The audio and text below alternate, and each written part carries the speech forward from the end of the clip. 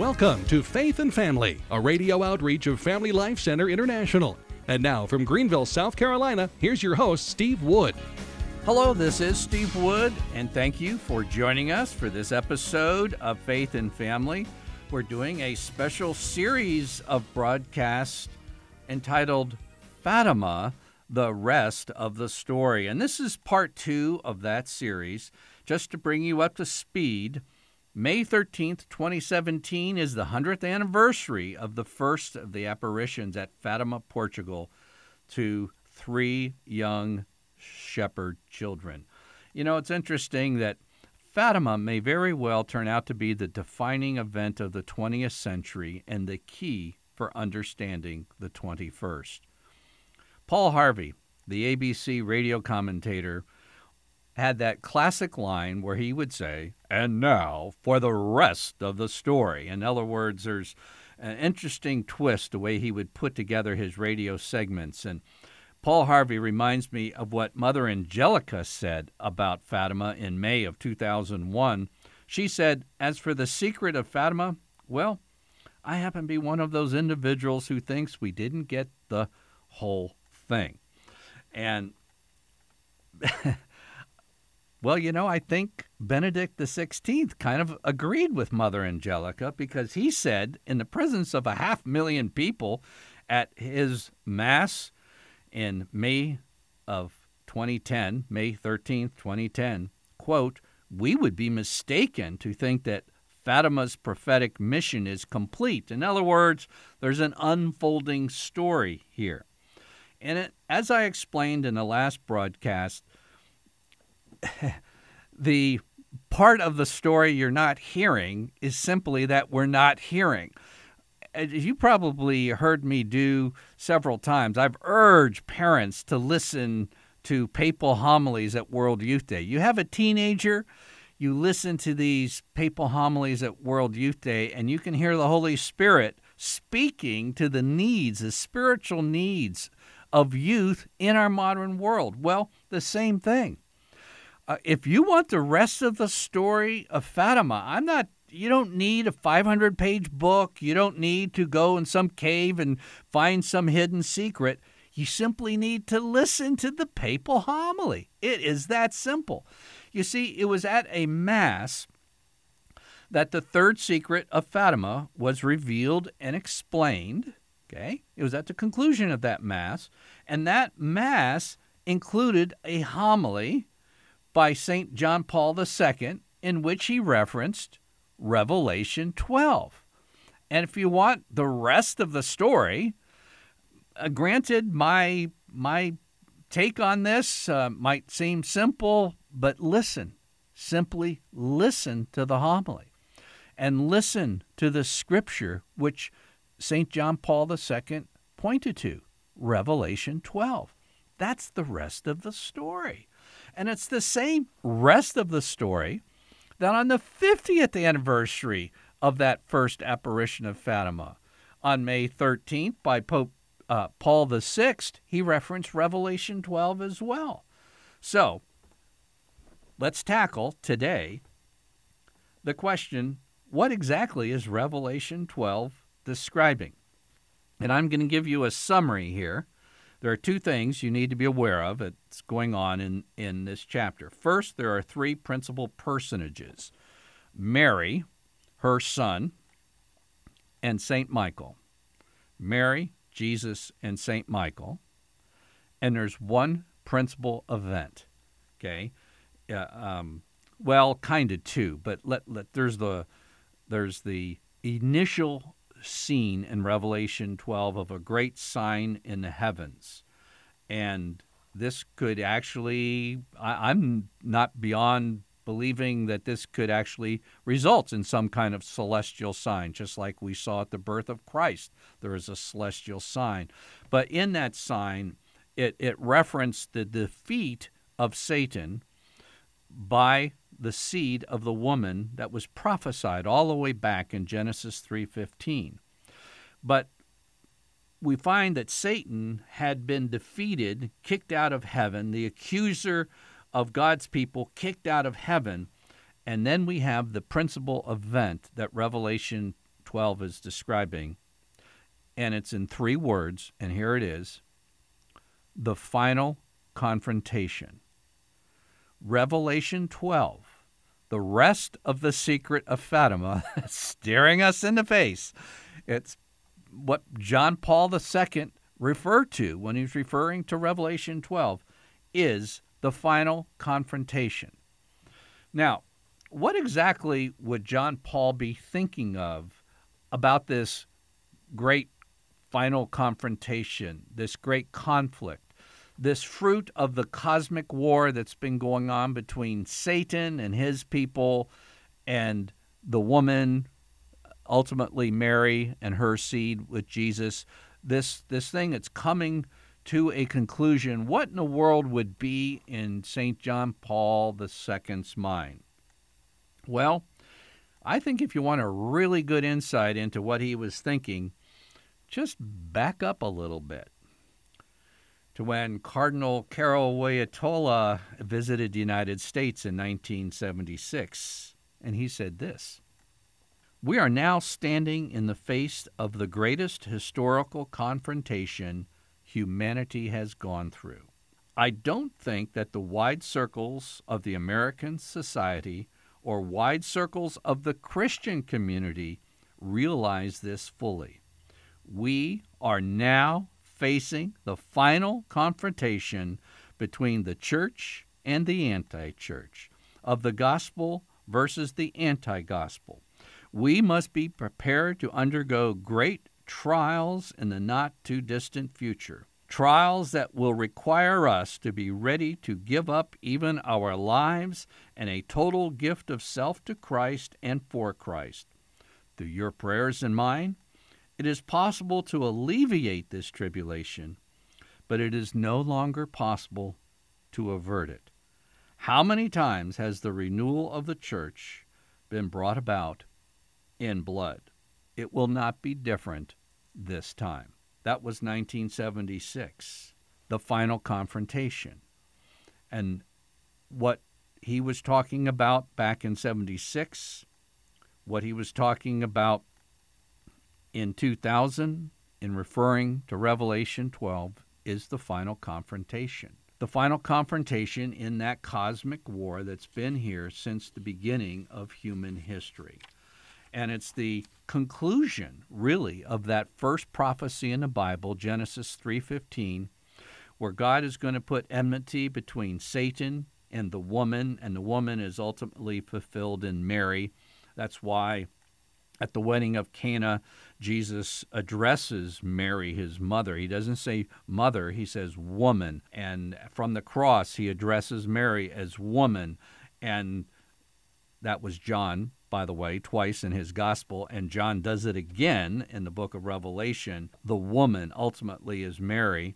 And she's going to be involved in the crushing of the serpent's head by having a seed that will defeat Satan.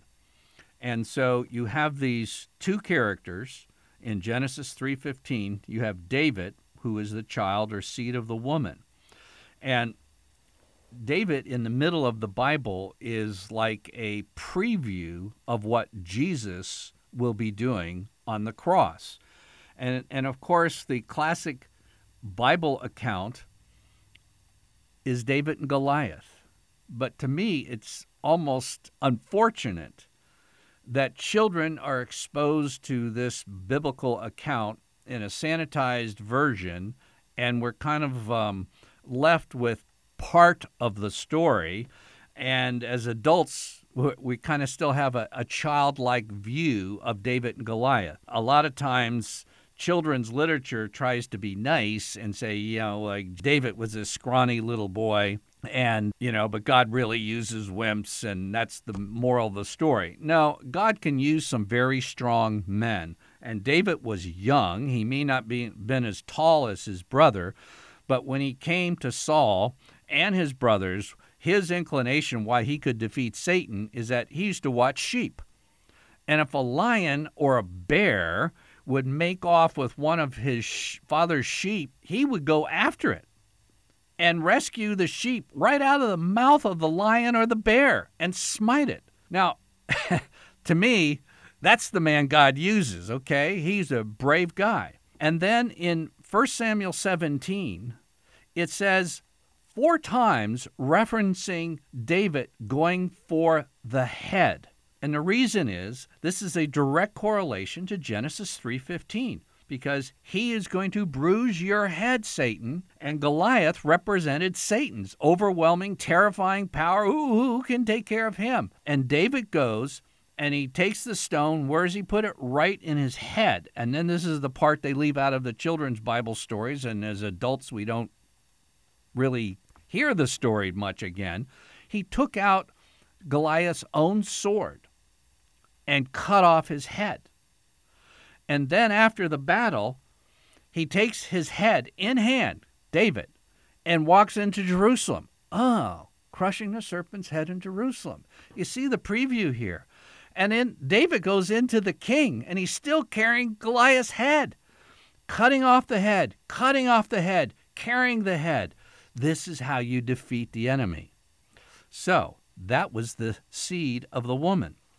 But in this battle, just as we see in Revelation 12, and just as we see in Fatima, by the way God has designed this battle to be fought and to be won is not like Rush Limbaugh with one hand tied behind your back. My good evangelical friends listening, and I know some of you are listening, you don't want to go into the battle we're talking about. You don't want to go into the battle in which we're living this day with Jesus only. The way God has designed this, it's Jesus and Mary. The woman and her seed are going to crush the serpent's head. So we don't want to leave out anything that God has for us.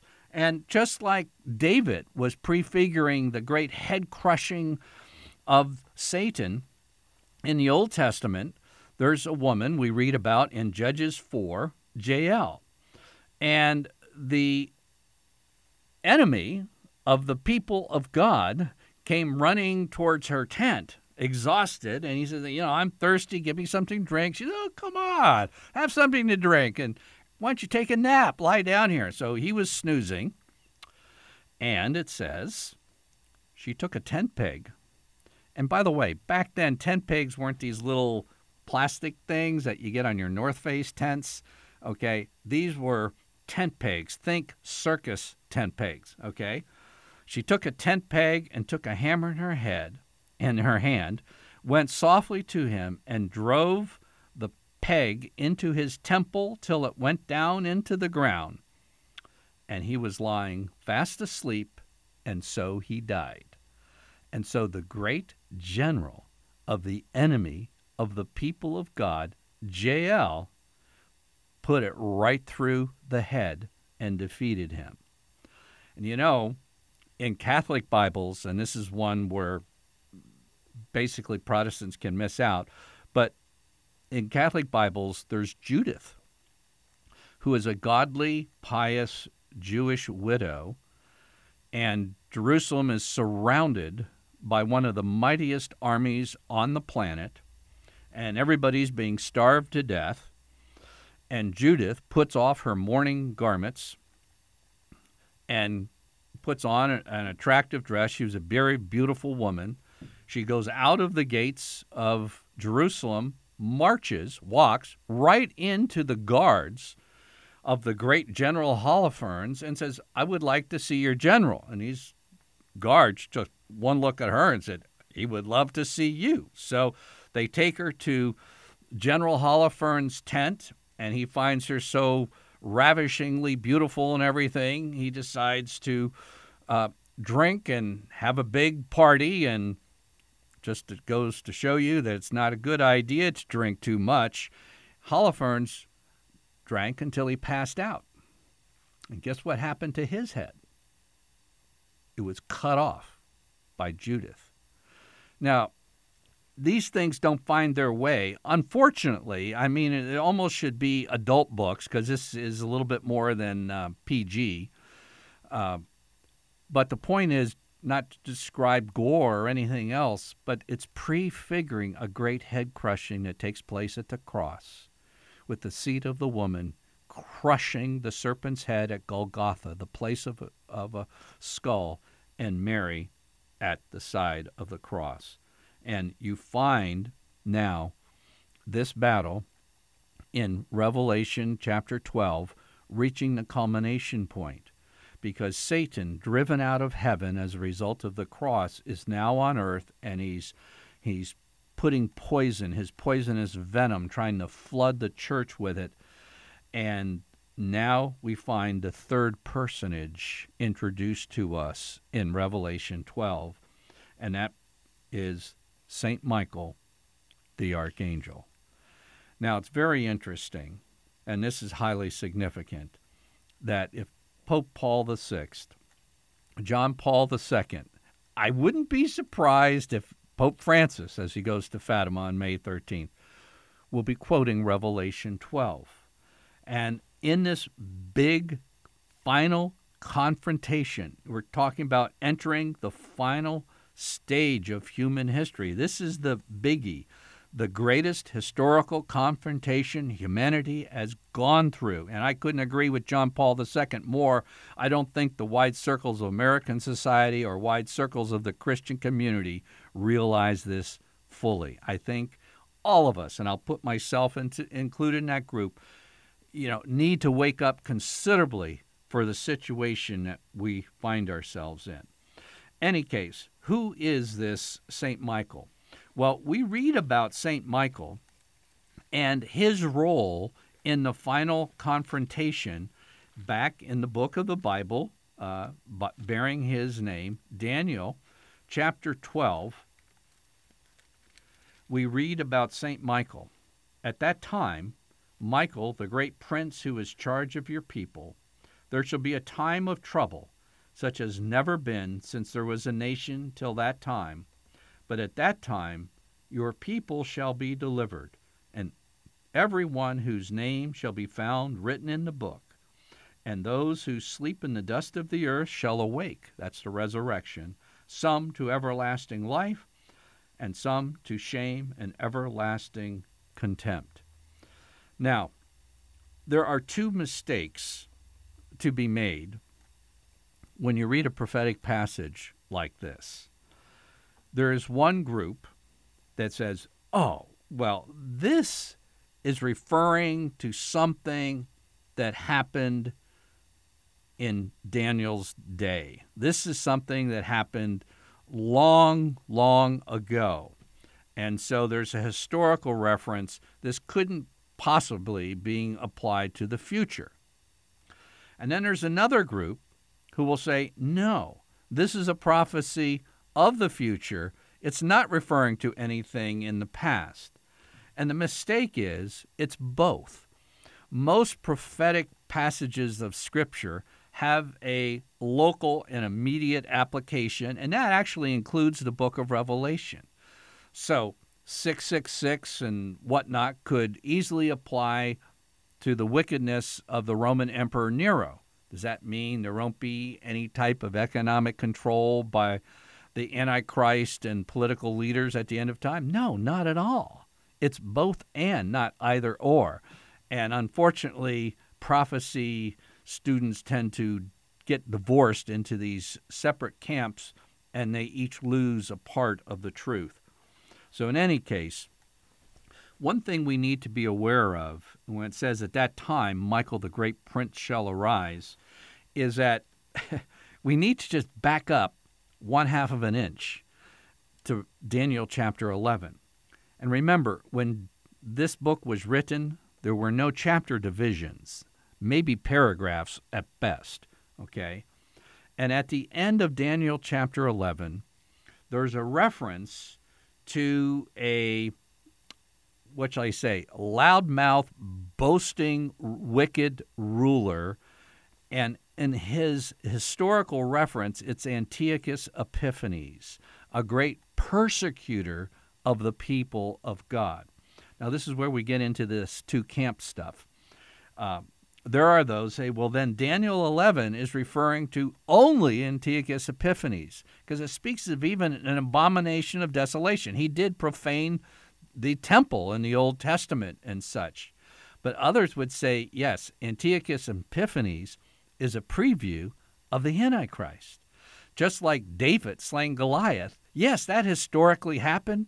Definitely historically happened. But it's also a preview of Jesus crushing the serpent's head, just like Jael crushing Sisera's head with the tent peg. That was a preview, but it historically happened.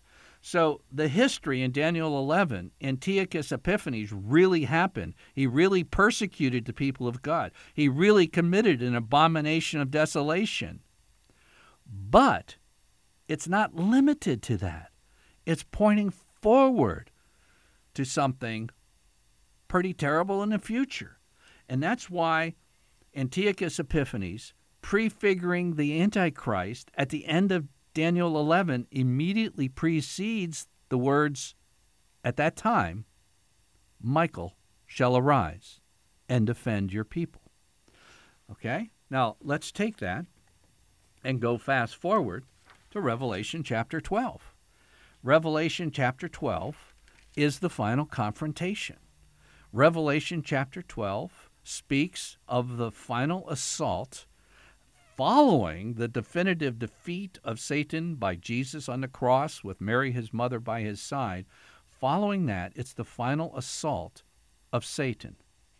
And God is going to counter that assault with St. Michael. Now, if we're reading Revelation 12, and I've referenced in this broadcast Revelation 12 several times, in the previous broadcast we looked at Revelation 12, Revelation 12, Revelation 12, but let me give you a big hint. Turn the page. What happens after Revelation 12? Well, it's Revelation 13, the rise of the Antichrist. Turn the chapter in Daniel, turn the page in Revelation. Antichrist. Things are reaching a peak, a final confrontation.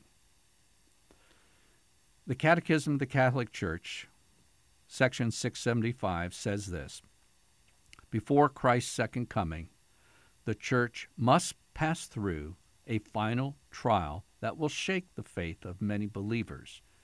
I'm just going to put in my PS, because they're not awake.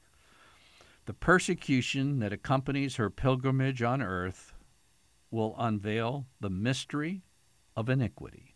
That's Revelation 13. In the form of a religious deception offering men an apparent solution to their problems at the price of apostasy from the truth.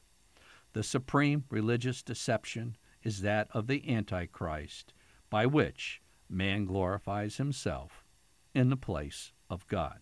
Catechism of the Catholic Church, section 675. Now, section 677. The Church will enter the glory of the kingdom only through this final Passover. She will follow her Lord in his death, passion, and resurrection. The kingdom will be fulfilled not by a historic triumph of the Church, but only by God's victory over the final unleashing of evil. So see, this is what's going on in the final confrontation. This is what's being described in very symbolic terminology in Revelation 12. It's the final unleashing of evil. Fatima is warning us. Revelation 13 is actually describing the unleashing of evil. And so, as Benedict the 16th said on his flight to Fatima on May 10th, 2010. He said, beyond this great vision of the suffering, which in the first place refers to Pope John Paul II, okay, there's an indication also of realities involving the future of the Church, which are gradually taking shape.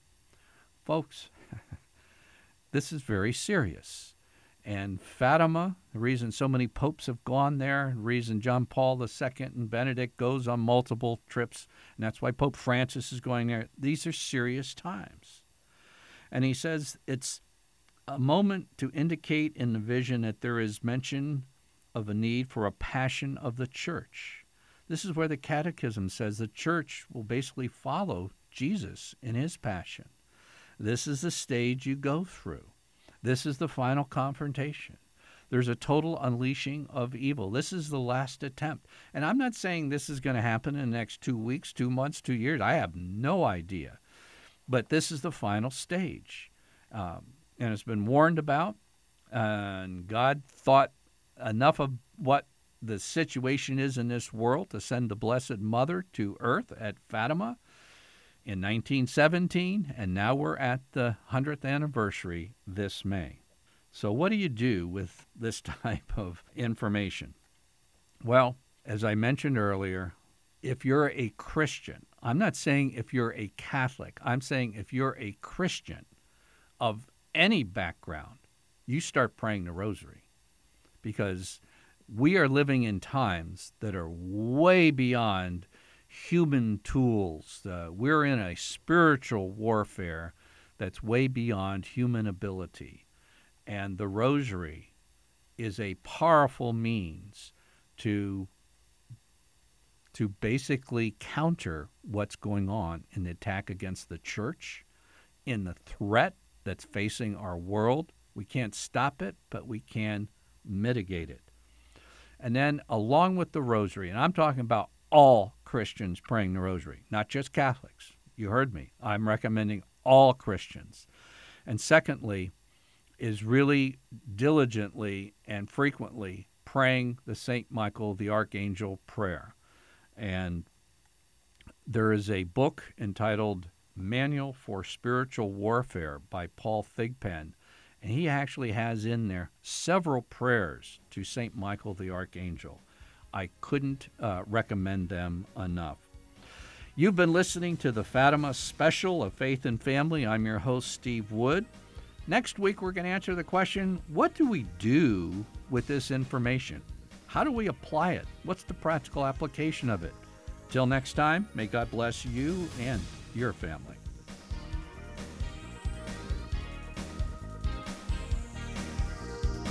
Faith and Family is a radio outreach of Family Life Center International. Visit us online at dads.org to order copies of Faith and Family broadcasts and to learn more about Catholic family life.